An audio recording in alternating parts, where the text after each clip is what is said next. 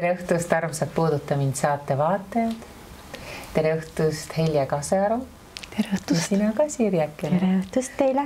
Ja me hakkame täna rääkima naeruteraapiast ja naerujoogast, aga siia ette mul on üks tore lugu teile rääkida, kuidas Sirje leidis Helje.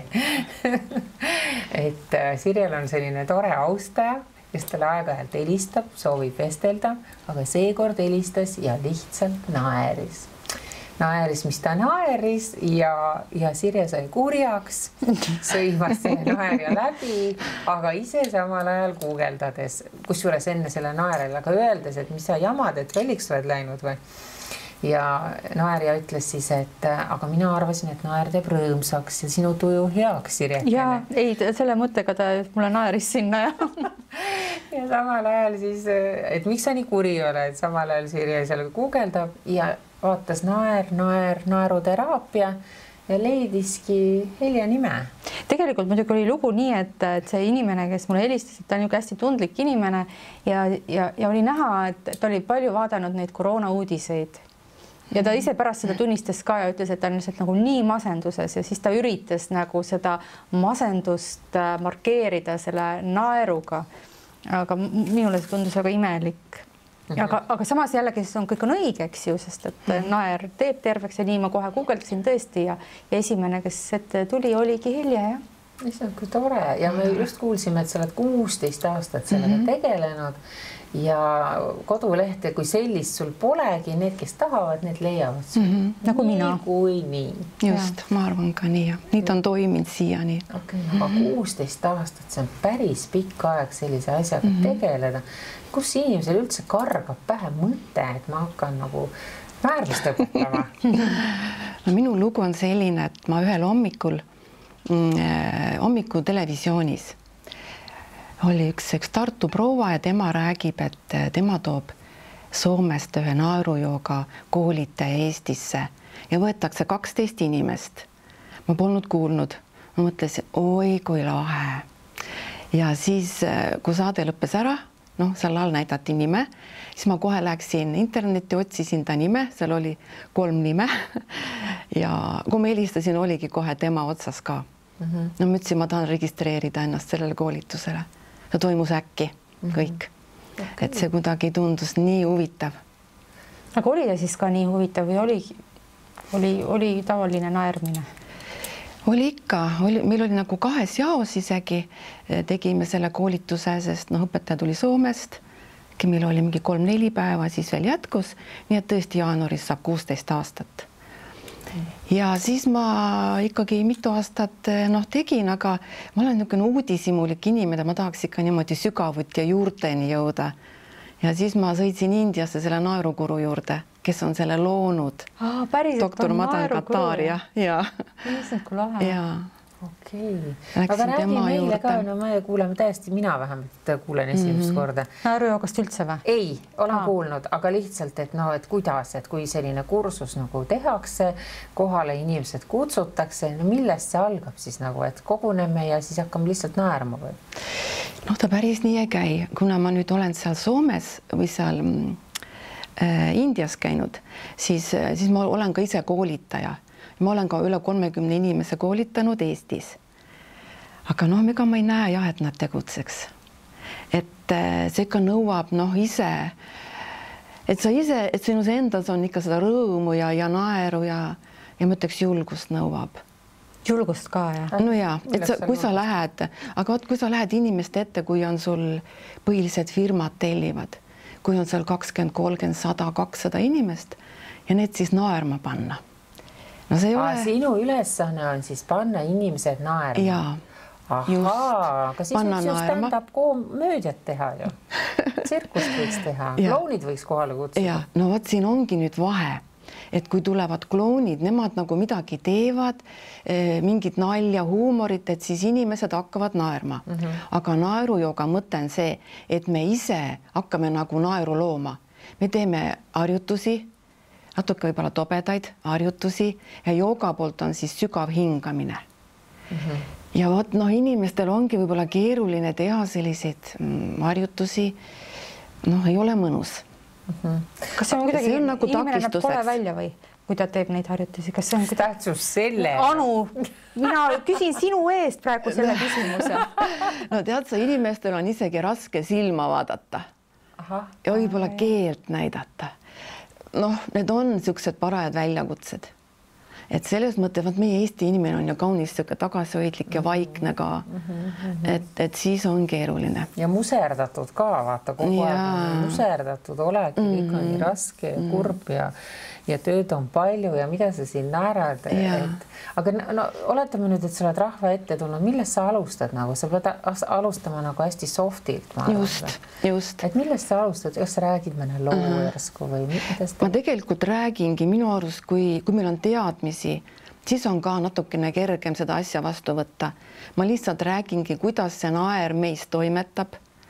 Räägin meelest. Sest minu arust kõik ongi see, kui meel meid juhib, no võt siis me olemegi kadunud, siis meil on tõsidus ja kurbus. Et no on ju rõõmus meel ja kurb meel, eks, et nii palju on selle meeletöö. Ja kui ma neile natukene seletan ja räägin, ja siis vaikselt lähmegi soojendusharjutused, kõkutame, teeme hääle lahti, hakkame keha liigutama. Ja võt siis ta nagu läheb niimoodi pikka mööda, et selline klassikaline naeruseanss on kuskil 1,5 tundi. Rohkem inimesed ei jaksa. Ja see naerumeditatsioon lõpus, see on siis selline, kus tõesti see naer voolab nagu purskkaevust, et saaks selle loomuliku naeru lahti. See oleks eesmärk, kui see õnnestub. Alati on neid, kelle see õnnestub ja tegelikult see naer on nii nakkav, et siis teised lähevad kaasa. Lähevad lihtsalt kaasa. Ja minu osa ongi seda asja juhtida. Vahest ei ole mitte midagi teha. Kõik lihtsalt voolab nii, et ma vaatan, et me ajasse jääme. Teinekord on jälle sellised takistused. Siis ma natuke lähen neid inimesi, kes nagu kuidagi ei julge, ei saa, natuke lähen neid torkima, aga kui ma näen, et ta ei taha, kui ta ei taha, siis ma lasen olla. Et ikkagi nii palju oleneb, mis selle inimese seisund praegult on.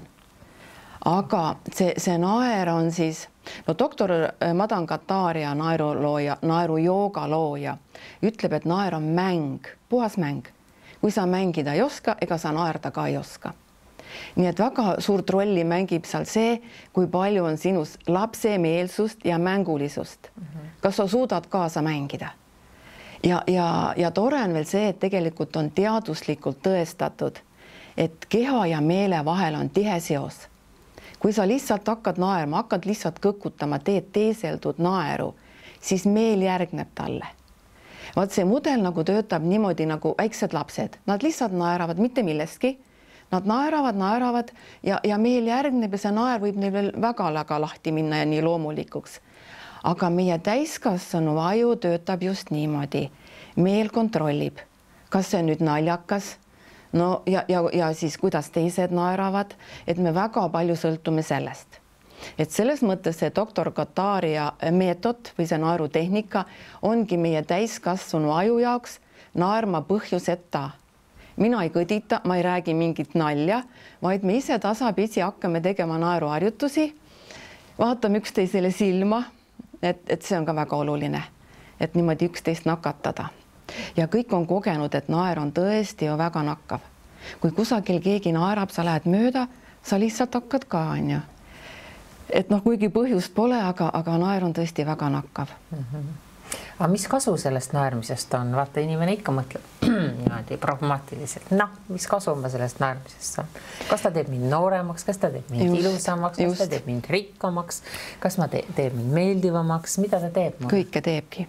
Et tegelikult öeldakse, et naerujooga on joogade tipp ja naermine on maailma kõige tervislikum treening. See naermine ei ole niimoodi, et nüüd ka ma teen otsuse ja nüüd ma hakkan naerma. Tegelikult on treening. Sa lihtsalt treenidki.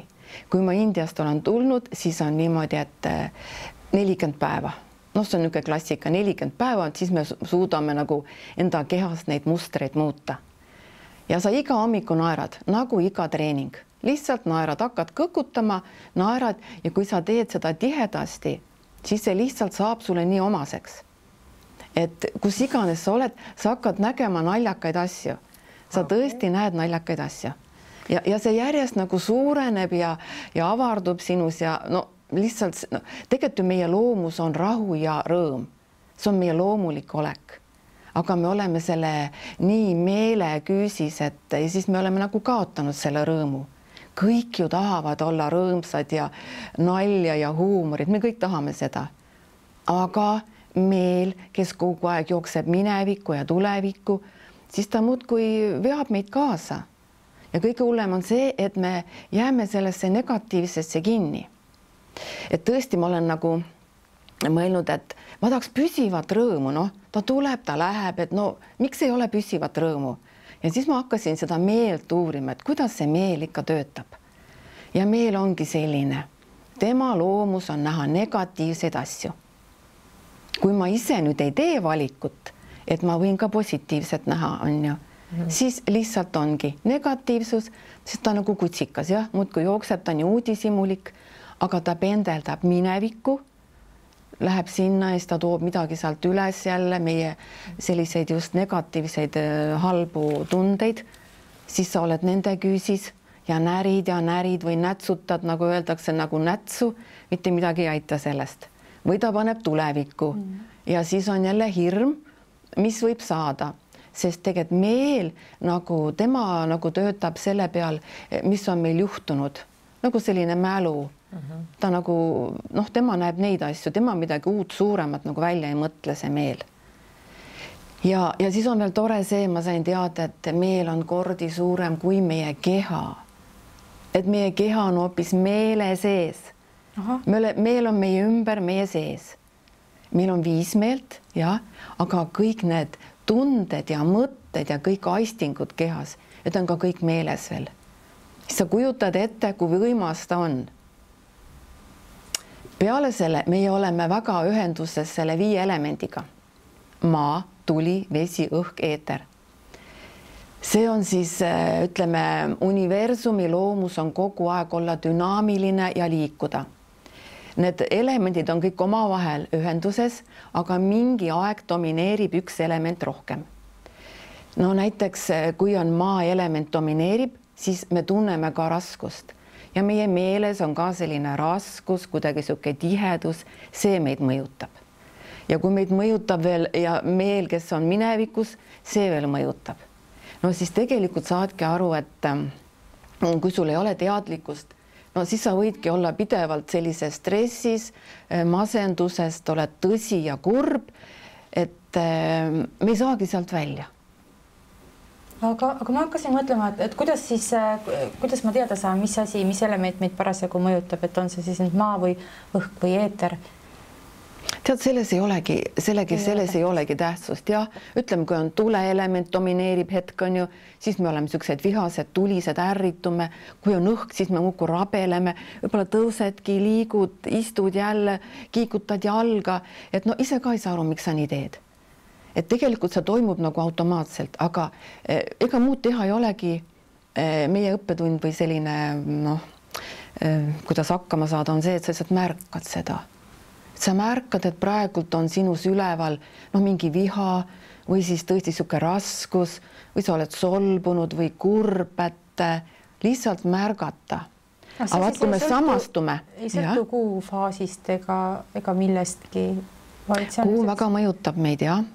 Öeldakse, et kuu on hästi seotud meil meelega ja kuu on nagu veel naisenergia, nii et kui see täiskuu on, kindlasti olete kuulnud, mis iganes on medtöötajad või kuskil nad ütlevad, siis on tõesti inimesed on hästi agressiivsed, kuu mõjutab meid.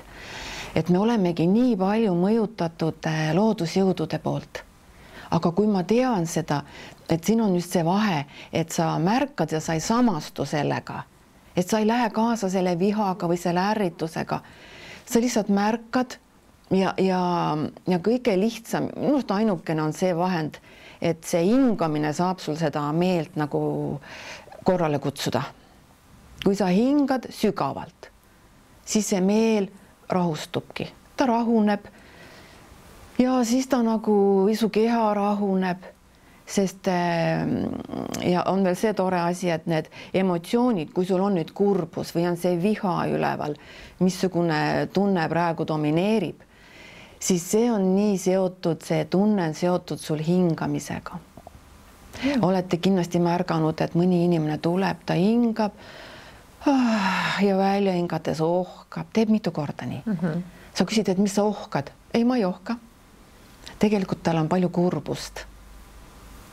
Et sellised, see hingamise järgi saab ka nagu määrata, missugune tunne sul on. Kui on hirm, siis pigem sa hoiad hinge kinni isegi.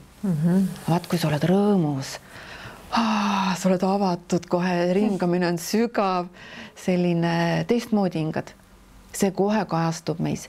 Isegi seda on tõestatud, kuidas emotsioonid mõjutavad meie hingamist ja meie saame hingamisega ka emotsioone muuta.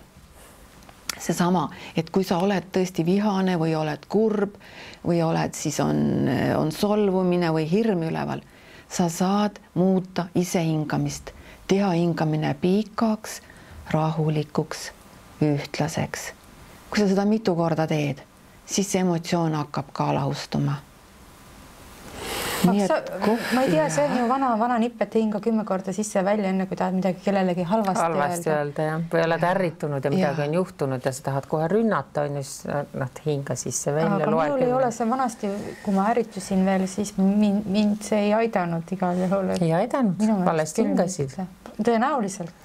Järsku me saaks mingi nagu sellise õige hingamise harjutuse näidata, et seda on ju hästi palju näitlejad öelnud ja lavainimesed, kes lähevad lavale, et tihti küsitakse, kuidas sa sellest ärevusest üle saad.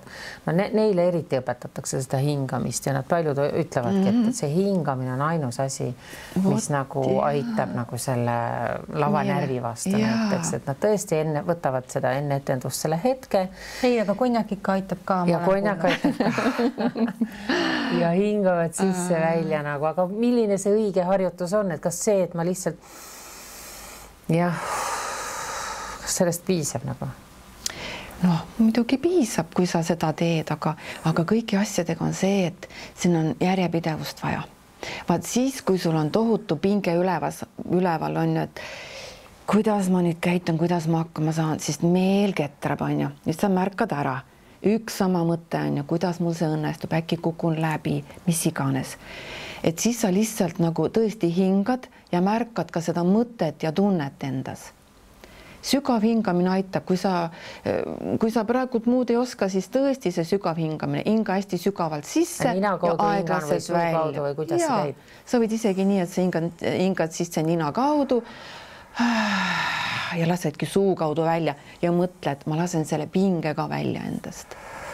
Teed mitu korda nii ja jälgid oma hingamist.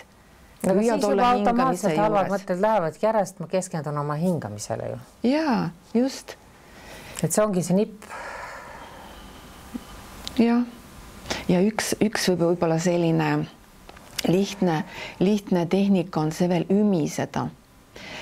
See doktor Kataria ütleb, tema tegi katse, et kui inimesed ümisevad, et see 1 minut ümisemist juba 20 milli su vererõhk langeb, siis ma mõtlesin kohe, vaata, inimesed käivad ringi, lihtsalt ümisevad. Et alateadlikult me midagi ümiseme, laulame, sest see meid kuidagi rahustab, viib vererõhu alla. Me võime kohe seda proovida isegi. Milline see ümine? Ümisemine. Et me hingame sügavalt sisse, hoia huule tõrnalt koos, sa tunned vibratsioon hakkab huultest. Kui rohkem teed, siis isegi põsed ja ta läheb sul üles poole. Aga proovime, hingame sisse sügavalt ja välja.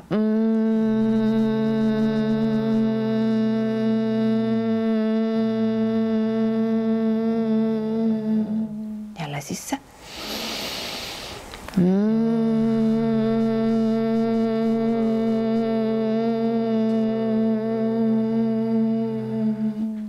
Veel kord.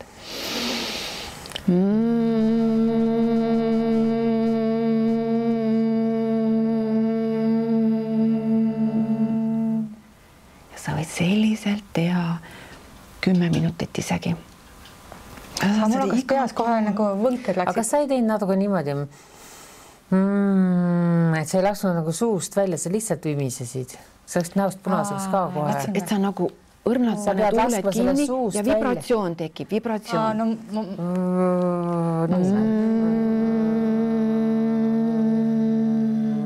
See on niimoodi õrnalt, jah. Sest et nüüd ma räägin, ma käisin kunagi häälemassaažis, mis on hästi põnev. Nii. Ja seal on ka samamoodi tehakse seda, no seal on niimoodi, et massöör siis juba lükkab su rinna niimoodi ja siis sa lased välja. Aga siis ei ole mitte niimoodi nagu me praegu õppisime, vaid et on kas või siis et need. See on tähes haigutama praegu see. Ma ei haiguta viisakusest praegu. Tegelikult võikski haigutada. Nad hakkavad naerujogas väga tihti haigutama. Siis ma ütlen, võimenda, et see panebki nagu energiat liikuma meil. Et see on väga hea. Me ei peaks midagi tagasi hoidma. No, inimesed kohe soluvad, haigutad siin suure suuga, ütled, sul on igav või? Jaa, see tundub niimoodi. Just, okay. Aga võt see sama, et kui me saaks häälega välja, meil on neid pingeid nii palju ja naerujooga üks suur, ütleme, see ravitoimen ongi see, et sa teed siin häält. Ja mis praegu tänapäeval on, immuunsüsteem oleks tugev. Naerujooga number 1 asi ongi see, et ta tugevdab sinu immuunsüsteemi. Kui sa paar minutit saad tõesti lahti, mitte kõkutamine, sa saad nagu tunned, et see naer tuleb ise sinust. Paar minutit. See keha juba eraldab sul hingamisteedesse bakterid ja viirusid, mis tõesti nagu kaitsebki sind. Ja teine asi, ta suurendab valgete vereliblede hulka sinu veres, mis ka on sellised, mis kaitseb haiguste eest sinu keha. Nii et, ja kui sul on tõeline naer, ma ikka ütlen, see naer teeb 3 asja. Sul on juba iseenesest sügav lõdvestus, sul on sügav hingamine, on ju. No, ja siis see juba sind rahustab. Ja kui sa tõeliselt naerad, sa ei saa mitte millegile mõelda. Võimatu on mõelda. Kui tõeline naer loomulikult tuleb, sa ei saa mõelda. See teeb nii korraliku puhastuse sinus, et ma ei tea, et ühtegi teist asja oleks. Ja tõesti 15-20 minutit, kui sa saad sellise tõelise naeru lahti, see on kõige võimsam tervendamine. Aga seda siis saab niimoodi ise tekitada, seda tõelist naeru, et ma ei pea vaatama mingit Simpsoneid ilmtingimata. Muidugi saab, muidugi. Ja, sest et ma tean nii palju inimesi lihtsalt, kes ei naeragi, praktiliselt ei naera üldse oma elus. Ütled, ma pole aastaid naernud, vahel ütlevad inimesed. Tõsiselt räägid. On küll, jah. Et no mis ta teebki tõesti selle stressi vastu, no kui küsimuste, mis see stress on? Stress on see, et sul on palju teha, sul on vähe energiat ja vähe aega. Ja ongi stress käes. Lihtsalt võtame liiga palju asju ette ja siis sul nagu ei jää enda jaoks aega. Aga see on number 1, võtta enda jaoks aega. Tee iga päev ühte seda hingamisharjutust, et siis, kui on mingi jama käes, sul on kergem nagu hakkama saada. Aga mitte siis, kui sul on selline mingi tohutu pinge ja stress, nüüd ma hakkan tegema. See ei õnnestu sul, sest see meel on sinust tugevam ja ta loob mõtteid ja muudkui ketrad neid. Et targem oleks kogu aeg midagi teha enda jaoks ja leida aega. Et no ma arvan, me täna ikka ka proovime ju harjutusi ja proovime naerda ja eks ju. Nii. Et no kõige parem ongi see hääl lahti saada ja siis keha liigutada ja niimoodi järk-järgult pehmelt minna. Võta ristasend ära, see on alati paneb tšakrad kinni kõik. Just. Olla mänguline ja minu arust, kui sa oled loomulik, siis tulevad kõik asjad nagu hästi välja. Nii. No kuidas ma nüüd saaks naerma? No loomulikult naerma. Et kui on su hästi suur pinge, siis on ka niimoodi, et kuidas. Aga loomulikult, et kuidas ta praegu tuleb, nii tuleb. Et me jälle jääme tihti sellesse häbisse kinni, on ju. Et hingame sisse, ütleme lihtsalt jee, paneme näpuga nina otsa ja kui hingame välja, teeme ahahaha. Nii, pane näpp nina otsa ja jee.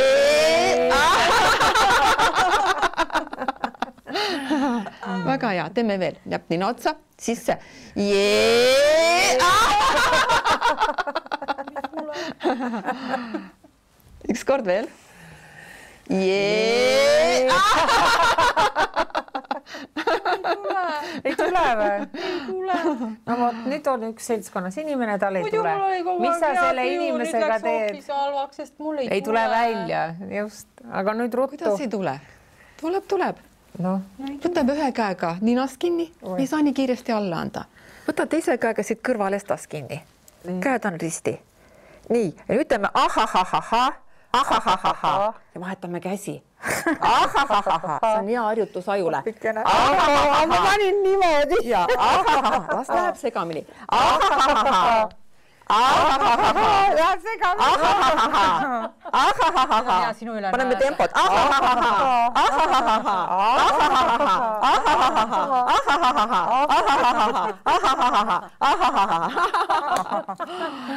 Mul on see pool kuidagi vale, ma tahan siit kinni võtta kuskil. Minu arust naeru selline suur pluss ongi see, et sa õpid naerma oma vigade üle. Sa võid neid vigu teha ja siis sa naerad selle üle. Ja kohe tuli naer sul. Ma panin käed niimoodi. Et ajame nagu aju lolliks, on ju, aju kogu kontrollib neid. Tegelikult ma olin nagu nii ametis sellega, et mul õigesti läheks. Ma ei saanud tegelikult mõelda su peale. Aga siis on ju hästi, kui me vaatame lihtsalt mingit humoorikat filmi või etendust või kuulame anekdooti ja naerame, see on ju sama siis. Just, muidugi võiks. Komöödiat võiks siis tihedamini vaatamas käia. No lihtsalt see vahe on see, kui on naerujooga, meil on grupp koos, me saame seda naeru nii pikaks venitada, kui me tahame seda. Aga no, kui sul on mingi komöödia, vaat sul on niisugused naeruturtsatused võib-olla, aga et sulle tõesti ta oleks nagu ravim, siis oleks vaja ikkagi 10-15 minutit sellist naeru. Järjest naerda. Ja, nagu kõige parem on vaata see Soome, ma ei tea, mis selle Soome mehe nimi oli. Vesamatti Loiri. Aga kuidas ta laulu laulab ja siis ma hakkan iga kord ka naerma. Iga kord hakkan naerma ja siis see kestab, sest et see on pikk laul. Ja see on teraapiline laul. Just, täpselt. Kui teraapiliselt sellest naerust saada kasu, siis on vaja tal ikka 10-15 minutit teha. Ja tegelikult kõik on kogenud, kui ta tuleb, ta lihtsalt ise tuleb, on ju. Ja ta teeb nii võimsa massaaži sinu siseelunditele. Diafragma liigub üles alla, masseerib sul kõhus kõik läbi, nii et ta on tõesti võimas ja nagu ennem oli juttu sellest, et ta aitab sul noorem olla, aitab sul rõõmsam olla, ilusam olla, sest et kui sa siin naerad, siis sa nagu pingutad 15 lihast. Kui sa oled vihane, siis on 65 pinges. Ja võib-olla tore näolihastel on meil see, öeldakse, et sa peaks tõmbama need kohe niimoodi, et need süvalihaseid pingutada. Ja võib-olla siis praegu näiteks selle koroona ajal, et no kuidas selle tervitamisega on tihti probleem, on ju, no kuidas tervitada. Me võiksime mõned võib-olla tervitamise variandid ära õppida. Ja no näiteks, kui sul on hea tuttav selline, saate kokku, te võiksite näiteks nii teha, et siit pinguta, naerata. Issand, see vaata, ma olen lolliks läinud. Ja siis saabki naerda jälle. Ja proovime. Ei, see on rõve. See mulle meeldib. Mulle meeldib. See näitab, see on, vaata kui kammitsais me oleme, mõtleme nii, mida see teine nüüd mõtleb, sa oled käestik kaota, mitu konnakit sul sees oli. Tegelikult ongi siis tore natukene õrritada, Sirje hakkab õrritama ja varsti hakkab meeldima see. No tee mulle.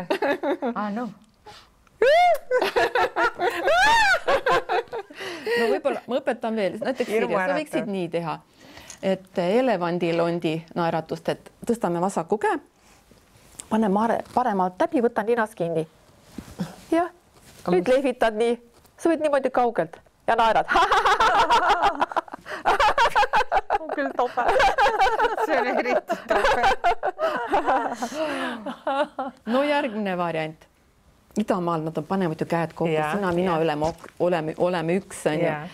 Ja siis lihtsalt vaatad silma, kummardad, naerad. See on nagu Jaapani värk. Niimoodi natuke alandlikult vaatad silma ja sa ei pea ka siis jälle kätlema.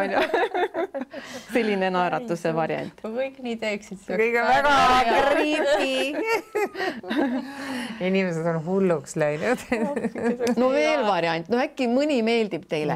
Näiteks me Sirjega nüüd ulatame käed, aga siis me käsi kokku ei pane, niimoodi ulatame käed. issand, sa veel õudse. Et hakkan nagu seda inimest tervitada, teine veel ulatab käe, ja siis ma tõmban ära ja hirnun. Ja tead, sa võid veel natuke ülbelt mööda ka minna nii.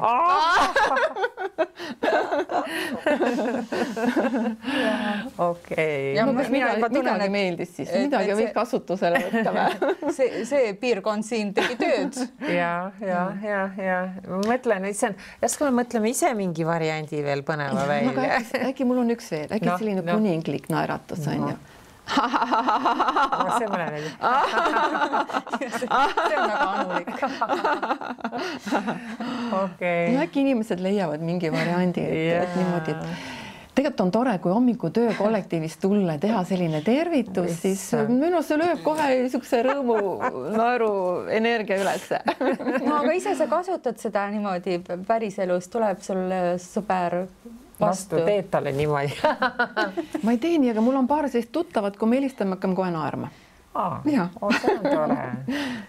Okay. Sest no vaata, praegu on ka nii, ega mul sõbrannad ütlevad, et kuule Helja, no kuidas see toimib? Sa ütled nagu täna on ju. Tead, kell 2 hakkame naerma, on ju, Anu ütleb, kell 2 hakkame naerma. No kuidas me hakkame kellaaja peale naerma? No see tundub natukene inimestele naljakas, on ju. Kellaaja peale naerma hakata. Okay. Aga noh, toimib, me võime kella vaadata, üks selline ongi kella vaatamise naer, vaatad kella peale ja ütled aeg naerda. Okei, meil on sellised kellad nagu aeg on, aga nüüd on aeg naerda. Iga kord, kui vaatad kella, siis... Tuletad endale meelde, et on aeg naerda. Okei. Aga no kuidas naerda, et see kõva häälega naer on ju. Tead, kõige parem on seda õppida autoroolis, kui üksi sõidad. Siis on kõige parem õppida naerda. Sõidab ja naerab. Ja no ma olen kordi, oled naerad ja siis jääd valgusvoori alla ja naeru pidama ei saa, on ju. Siis vaatad ühele poole, teisele poole ja siis vaatavad nad sind, kes seal kõrval autodes on, saab veel rohkem naerma. Et tegelikult kokkuvõttes on seal puhas julgus. Ja minu arust kõige paremad õpetajad on meil lapsed. No isegi öeldakse, et kõige parem joogaõpetaja on väike beebi. Ta on nii painduv, ta on selles hetkes, ta on kohal, kui on kurb, siis on tõesti kurb, kui naerab, siis naerab kohe nii, et kogu keha, hingamine on selline kogu keha haaratud. Ja need väiksed lapsed minu arust, 3-4 nemad, et nad on niivõrd siirad oma nende naermistega ja ütlemistega, aga meie täiskasvanud siis lähme rollidesse, on ju. Surume oma selle rõõmsa lapse alla ja siis tahame tihti meeldida ja ja just on ka see asi, et kui ma olen hästi tõsine, et siis ma olen väga asjalik. Et kui ma naeran, et tead, mind ei võeta tõsiselt. Saad kergemeelne. Saad kergemeelne. Olete nõus? Ja loomulikult. See on isegi vaata niimoodi, lähed vahel arsti juurde ja endal on nagu palavik või õudselt paha olla, aga lihtsalt naturaalselt rõõmsameelne ja naeratav, siis sind ei võeta just ka tõsiselt, eks. Ja ma olen ka sellist ütelust kogenud, öeldakse, et kui sa naerad, et selline inimene, kes palju naerab iga asja peale, et ta on ebakindel. Et siis ta varjab seda ebakindlust nagu naeruga. Ja mis tihtipeale ju öeldakse, sa hakkad tühja lampi, naerad mingi asja peale, mõni inimene solvub, sest sa naerad justkui tema üle, on ju. Et siin naerul on nii palju aspekte tegelikult. On. Ma olen täiesti nõus, et see inimene, kes kogu aeg naerab, ta peidab midagi endas. Ikkagi ma ei saa kogu aeg naerda. Mina nüüd praegu oma kogemusest näen, et kui ma olen nagu saan aru, kuidas töötab meie meel, meie tunded, kuidas see naer, kõik see toimib, et mul on lihtsalt see sisemine rõõm on suurem. Muidugi tuleb mingi hetk üles, on ju, mingisugune ärevus või pinge, aga ma märkan seda, et su sisemiselt oleks selline rõõm ja rahu. See on asja eesmärk. Et naer on nagu üks tehnika, kuidas seda saavutada. Aga kes pidevalt naerab, siis tihti nad peidavad midagi. Seal võib väga palju kurbust all olla.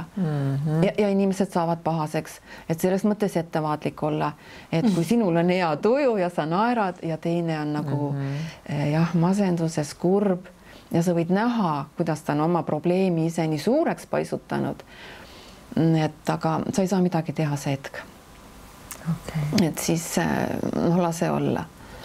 Et selle naeruga aga sa ei pea ütlema, et naerame nüüd koos. et teeme praktikad uuesti läbi ja hingame ja naerame ja kas see siis oleneb inimesest jah, et ikkagi nii palju oleneb, missugune su seisund praegu on. Ikkagi meel on meil meist kõigest, on kõige tugevam meil, kuna selles meeles on, nagu ma ütlesin, on meie tunded, mõtted, ta on nii suur, et siis tõesti, mis meeles toimub kohe ka kehas. Vaata, sa võid olla päris rõõmus, aga kui tuleb üks halb uudis, sa vajud kohe kokku, tõmbad kokku, hirm tõmbab sind kokku, hetkega tuleb meelde, saab meeli info, midagi on halba ja kohe kajastub kehas, on ju. Aga on rõõmus, siis sa avaringamine kohe sa nagu laiened. Nad töötavad nii koos, et minu arust ongi üks põhiasi õppida oma meelt juhtima, et sina juhid teda.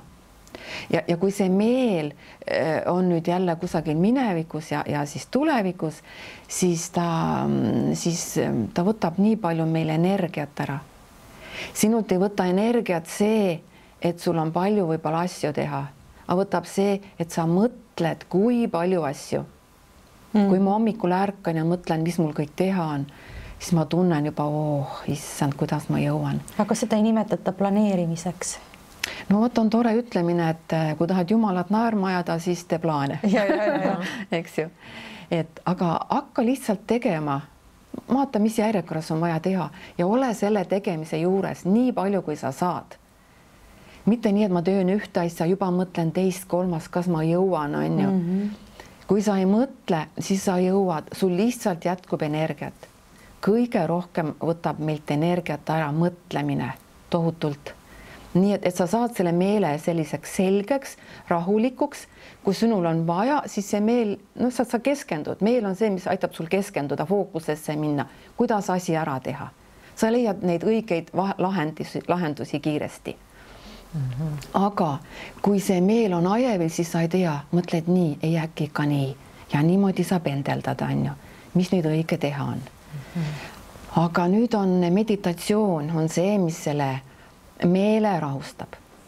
Kui arvatakse, et meditatsioon on jälle midagi teha, siis ei ole. Meditatsioon on puhas puhkus, mis on ka keeruline, on ju, et mitte midagi teha. No, molutamine. Jah, aga molutamine nii, et sa mitte midagi ei tee, et sa isegi ei mõtle, sa ei tegele oma tunnetega, sa vaatled nagu kõrvalt ennast.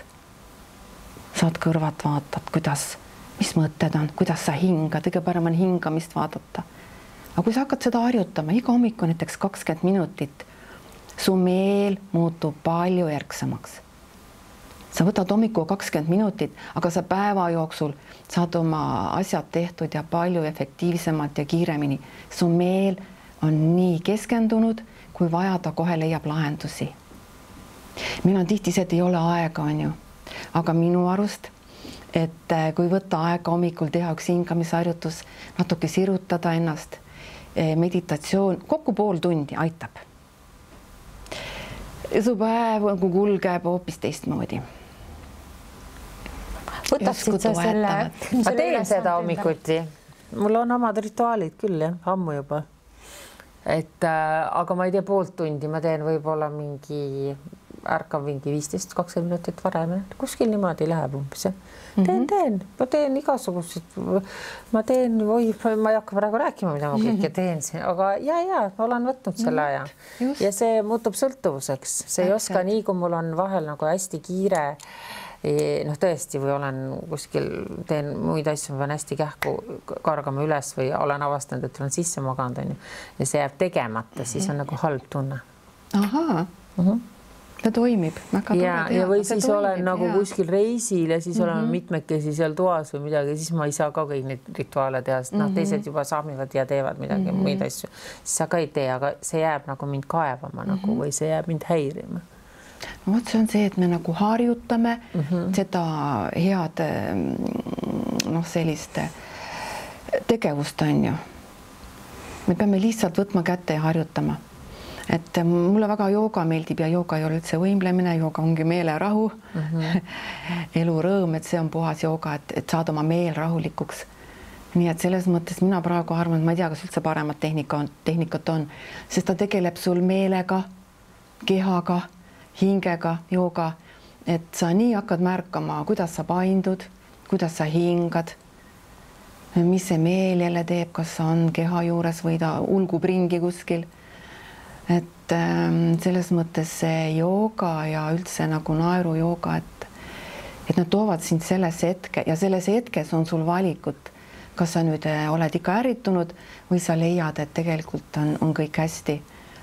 Et on nii palju asju, mille üle rõõmu tunda.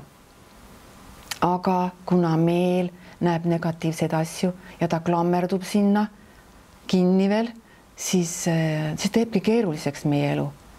Ja muidugi kui meile pidevalt räägitakse ümberringi ja sa kuulad neid asju ja sisendad, et siis ongi niimoodi, et ärevus, pinge ja stress on pidevalt ja see tõuseb. Tead, mis mõte mul praegu tuli, aga mis need inimesed teevad, kellel on suur perekond, lastekari, mees. Need naeravadki kogu aeg, sellepärast nad jõuavadki nii palju. Ja siis nad ei saa mingit sellist hetke võtta nagu rahulikku, sest elu keerleb ümberringi, sa pead kuhugi ära minema, sa pead kuhugi metsa minema, sa pead kuhugi nagu No ja, aga ma arvan, et ei ole midagi dramaatilist, kui sa lähed näiteks koeraga jooksma ka ju. Jalutama või jooksma. Tead, võib-olla ongi niimoodi, nagu Sirje ütles, et kui on suurem pere, tead, seal ongi võib-olla tehakse rohkem nalja, on rõõmu kuidagi. Või ka vastupidi, on kurjust. Võib ka vastupidi olla. Oi, närvilisust, pahameelt, sellepärast, et ma ei tea, vannitoa järjekord on... Appide, see on päris hirmus küll, jah. Et sellised elulised asjad, ma ei usu, et seal on naer ja nali kogu aeg. Ei, kindlasti ei saa kogu aeg olla, aga ma mõtlen, et võib-olla nad jälle koos, eriti lapsed, et nad nagu leiutavad ja meie asi vanematena oleks kaasa minna sellega, et mitte öelda, et mis sa siin naerad või tead. Lapsed kraaklevad tavaliselt oma. Ja, aga ikkagi kõik hakkab meist peale. Kui sina oled teadlikum ja leiad tõesti natukene enda jaoks aega, et seda meelt rahustada ja kuidagi näha seda elu rõõmsamalt poolt, siis see tunne nagu läheb teistesse ka, see õhkkond nagu lihtsalt muutub. Et kõik oleneb minust. Jah, alusta hingamisest. Et hingamine on tõesti nagu kõige alus ja see su meelt rahustab, et toob selle meele tagasi koju. Tahaks osata nagu, et ma hingaks kogu aeg õieti, sest mulle tundub, et kui ma hakkan selle hingamise peale mõtlema, siis ma järsku märkan, et tegelikult ma unustan hingata vahepeal. Et ma olengi nagu pinges kogu aeg tegelen mingite asjadega. Ega ma tegelikult ei hinga ju, ma hingan hästi pinnapealselt. Aga naistel pidigi olema see probleem, et nad nagu hingavad niimoodi, ütleme, niimoodi selle ülemise osaga, eks ole, siia endale pinget sisse, et kas on nagu võimalik teha mingeid harjutusi, et ma lõpetaks selle nagu oma kaelalihastega hingamise. Asjad on emotsionaalsemad, sellepärast ongi niimoodi. Aga lihtne tore harjutus hinga sisse, tuulad üles ja välja. Ahahaha. Ahahaha. Ahahaha. Ahahaha. Ahahaha. Ahahaha. Ahahaha. No sa võid tehagi lihtsalt sellist lihtsalt harjutust, aga mõtlen see, et me saaks nagu ka häälega välja, kui me saame häälega välja. Miks see hääl nii oluline? See hääl on nii oluline, siin nii palju pingeid on, kui see hääl tuleb välja, tulevad pinged ka. Et ei piisa ainult, et sa nagu nääratad? Ja ei, ikka kui sa tahad sellest naerust jälle mõju saada, siis on ikka hääle ka. Et selles mõttes ongi see naeruvõlu see, et kõva häälega naeraksid. Et see naerujooga koht ongi see, et doktor Kataria ütleb, et sul on paha tuju, sa oled tõesti masenduses, aga vea oma keha kohale, küll me ta naerma paneme. Et mitte nii, et mul ei ole tuju, ma ei saa nüüd naerma tulla. Vastupidi, sul on halb olla, aga tule sinna naerma ja tee neid asju kaasa. Ja see meel järgneb sellele, kui sa tood naeru keha, see meel järgneb ja sul läheb palju paremaks. Ma olen kogenud, kus inimesed hakkavad ka nutma, sest tegelikult sobib hästi kokku naer ja vaikus. Nii et pärast me teeme alati lõdvestuse, kus inimesed on vaikuses ja sul võivad mingid emotsioonid hakata üles tulema, nii et sa hakkadki nutma, et ta puhastab. Ja kui on ikka korralik naeruseanss on, kui ma küsin inimeste käest, mis mõtted on? mul polegi mõtteid, oi, pea on täitsa tühi. See on kõige parem. Ja just, et naerujoogas ongi see, et sa ei pea olema rõõmus, sa tuled kohale ja lihtsalt hakkad naerma. Me saame kõva häälega seal naeda. Noh, need avalikutes kohtades sa ei saa väga jälle, eks, kõva häälega, et see on see, kus sa saad naerda. Põhjust ei ole, lihtsalt hakkad naerma. Eakatel on ta sellepärast tore, et vaata, eakad võib-olla ei saa enam huumorist aru. Aga naerda nad ikka oskavad, on ju. Jah. Mind alati ärritab, ma pean see vaheaja repliigina ütlema, et kui ma olen teatris, aga ma satun sinna koos oma emaga või midagi, ma olen seda varemgi rääkinud. Ja ma tõesti, mulle meeldib naerda alati. Kui on naljakas koht, ma naeran hästi kõva häälega, kõik värgid on ju, ma ohkan või ohata, aga on väga kurb koht on. Siis mu ema alati togib mind ja ütleb, et mis asja niimoodi ei sobi, on ju. Et vaata, milline kasvatus, millisest kasvatusest me tegelikult tuleme. Et isegi naermine on natukene pisut häbiväärne. Ja kuna me teeme seda stand-up komöödiat, siis on vahel meil mingid, ma võin täiesti regioonide kaupa juba tean, kus Eestis naerdakse, ollakse vabamad ja kus ollakse kohutavalt pinges. Me ei hakka neid praegu nimetama, siis need kergelt tuju rikkuda. Aga see ongi ja siis me oleme mõelnud, et me oleme oma etendusega läbi kukkunud, saali täis rahvast, nad üldse ei naera, mitte mingeid emotsioone, aga pärast on aplaus nii tugev, inimesed seisavad püsti, tulevad rääkinud, issand, kui fantastiline. Siis ma küsin, aga keegi ei naernud ju. Ja siis nad vaatavad niimoodi otsa. Aga noh, siin ei naerda, et kui naaber ei naera, siis mina ka ei naera. Ta ju vaataks mind imelikult, kui ma nüüd tühja koha pealt naeran. Saada aru, selline arvamine on inimestel, et see on minu jaoks tõesti hämmastav ja on regioonide kaupa, ma võin täiesti kaardi juba joonistada, kus naerdakse rohkem ja kus naerdakse vähem. Ja no võib-olla te lihtsalt ei tee piisavalt peent huumorit iga maitse jaoks. Vaata halb inimene neist. Ma arvan, et inimesed ei julge. Nad ei julge. Kõva häälega. Aga see on meil juba koolist, on ju, kui sa naerad, saad märkuse või klassist välja või et noh, jah, sind saadeti klassist välja või söögilaua ääres naersid, nii et makaronid hüppasid ninast välja. Siis see oli ju kõige kohutavam asi, mis üldse võis juhtuda. Aga noh, ma loodan, et need ajad on möödanikud kõik, et kõik see niimoodi lõpp. Kallid sõbrad, meie aeg on jällegi lõpusirgel. Me peame lõpetama. Jutt oli hästi põnev. Kas inimesed saavad, nüüd nad siis googlavad sind ja saavad siis, sa teed neid koolitusi ikkagi? Ja mul oli plaanis sügisel teha koolitus, mis on 2-päevane. 2 päeva, see mul on ette antud programm, mis tuleb läbida. Nad saavad siis doktor Kataria naerujooga ülikooli diplomi. Ja ma ikka ütlen, sa võid kohe omale töökoha teha. Tee omale töökoht, sul on diplom ja hakka viima neid kursusi läbi. Et see on täiesti võimalik ja kõik oleneb sinust endast nüüd.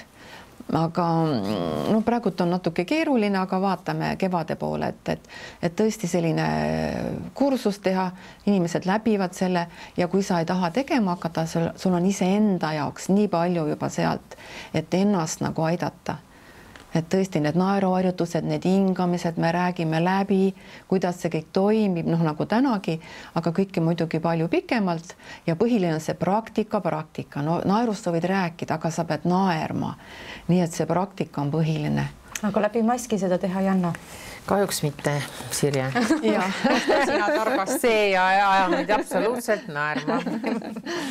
Aga tõmbame otsad praegu kokku ja aitäh sulle, Helje, ja meie kohtume teiega juba järgmisel nädalal. Kõike head!